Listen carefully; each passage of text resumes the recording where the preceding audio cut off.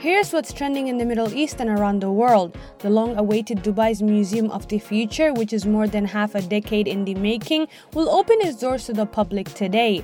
The museum promises visitors an immersive experience that uses technology to represent art and encourages guests to imagine what the future could be like in topics such as outer space, nature, and wellness. In response to the latest tensions between Ukraine and Russia, the US plans to impose sanctions against Russia.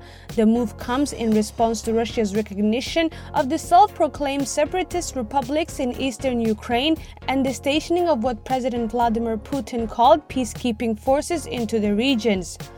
A 6-year-old Emirati girl has been rescued from a well in the UAE and was taken to hospital where she had recovered.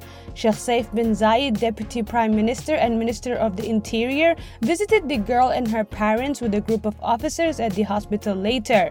Britney Spears has reportedly signed a $15 million deal to write her own memoir to counter allegations made in her sister's book, Things I Should Have Said. Since the singer was released from her 13-year conservatorship in November 2021, fans and media have been speculating what her next move would be.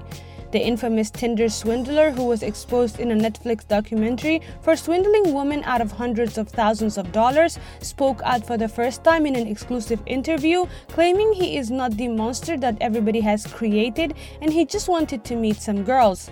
The 31-year-old also said the documentary is a completely made-up movie.